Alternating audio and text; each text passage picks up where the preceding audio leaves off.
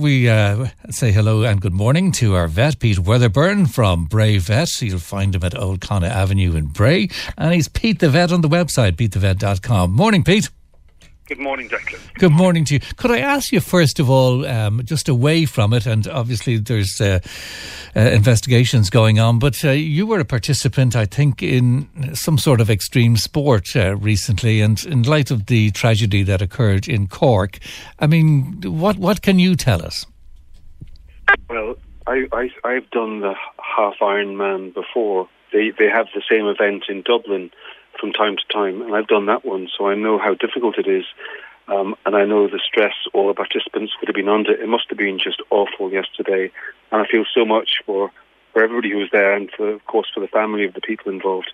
It's the absolute worst nightmare. The event organisers are always fastidious about safety, and that's why they shortened the swim yesterday, because they could tell it was going to be tough. But part of doing an Ironman is because it is tough. And it is a challenge for your body, but all the same, it's just awful the way it did turn out. Yes, indeed. As I say, we wait what happened, but people are speculating, and it's just a tragedy for the families. That's the very worst thing. Yes, I mean, triathlon's a great sport. It's a thing which, like, I'm older now. I'm 60, but I can still do triathlons because they stress different bits of your body. First the swimming, and then the cycling, and then the running. So it means you can do a fair bit of exercise without actually straining or stressing one particular part of your body. If you ran every day, you'd end up with sore joints. If you swam every day, you get sick of it. And if you cycled every day, well, same sort of thing. So the mix of sports is a really enjoyable way to keep fit. And a race like the Ironman or the half Ironman, you know, it gives you that goal and that target, and afterwards the elation of having finished. So it's a fabulous event. It's just very, very sad that these accidents happened. Indeed. Thanks for that, Pete, and be careful next time you do anything. But a sad situation there from Cork. Now, Pete, I'm hearing a lot these days about animal farms, puppy farms. There seems to be advertising campaigns for people to watch out. What is the legal status about puppy farms? People say, don't call them puppy farms. It's even a wrong term. What's the story with these puppy factories at the moment? Yes, in the States they call them puppy mills. How it goes is that there is strict legislation in place in Ireland, and so that if you've got 6 or more female dogs that haven't been neutered or spayed, if you've got 6 or more, then you have to be registered with your local authority, and you have to be inspected regularly. And most puppy breeders are actually relatively small scale, with somewhere between 6 and 20 maybe female dogs. So there's a lot of puppies around, but it's not a huge production system really, and there are rules that you have to comply with when you get inspected by the local authority. They've got a tick list to go through to make sure you're complying with everything, making sure you're looking after the animals within enough space, exercise, food, water. Socialization is important, really important. The biggest issue with puppies when they're bred en masse is they don't get enough socialization when they're young. Let's say in the worst case they could be in a concrete yard with nothing around them at all other than their litter mates, and they'll grow up then being frightened of people and other animals because they haven't experienced them in their young life. It's really, really important that they get well socialized when they're young.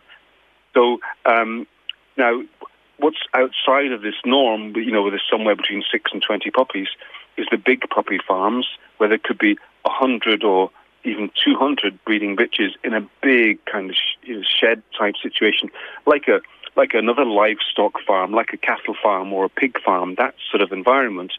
And that's what gets people really upset, because it's so difficult when you've got a big outfit like that to give the animals the individual attention they need. You see, puppies become family members. They become part of our households. So if they don't grow up in that type of environment, then it's very, very difficult for them to adapt when they're older. So places that mass-produce puppies are liable to producing puppies that grow into dogs that aren't suitable as dogs because they're so anxious. They're not suitable as pets.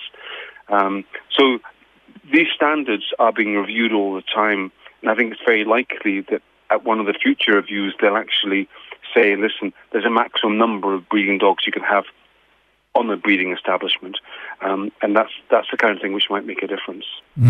What about enforcement?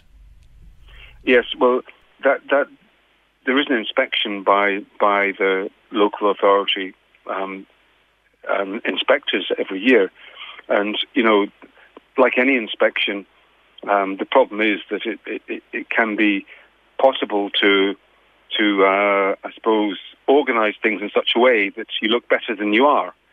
And so one of the things that's been introduced is unannounced inspections, rather than having a word that you're going to be inspected next week, and you can then tidy everything up and make everything look squeakier clean than it really is.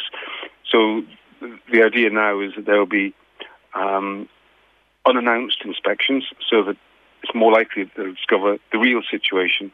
But after that, I mean, if there are let's say if the rules are broken, then also there can be inspections from the likes of the ISPCA inspectors who are involved in preventing cruelty, and they can do inspections too, and prosecutions can be taken.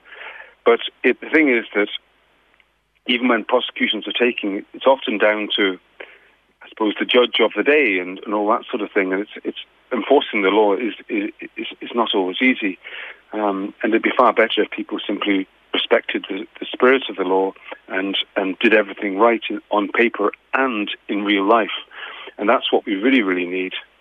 I think also what we need is people who are getting puppies to recognise that they oughtn't to be buying puppies from places where the puppies are treated like production units.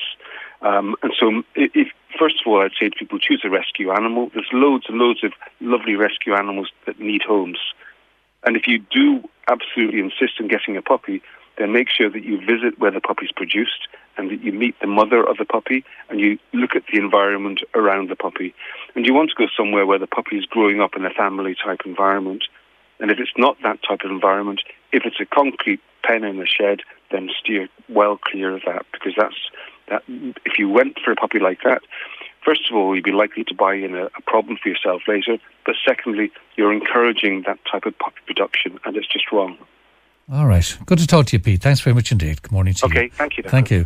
That's Pete the vet, Pete Weatherburn there from Old Connor Vet there. And, interesting what he says about that. Just as a bit of highlighted advertising campaign around puppy farms at the moment. It's the morning show at East Coast FM.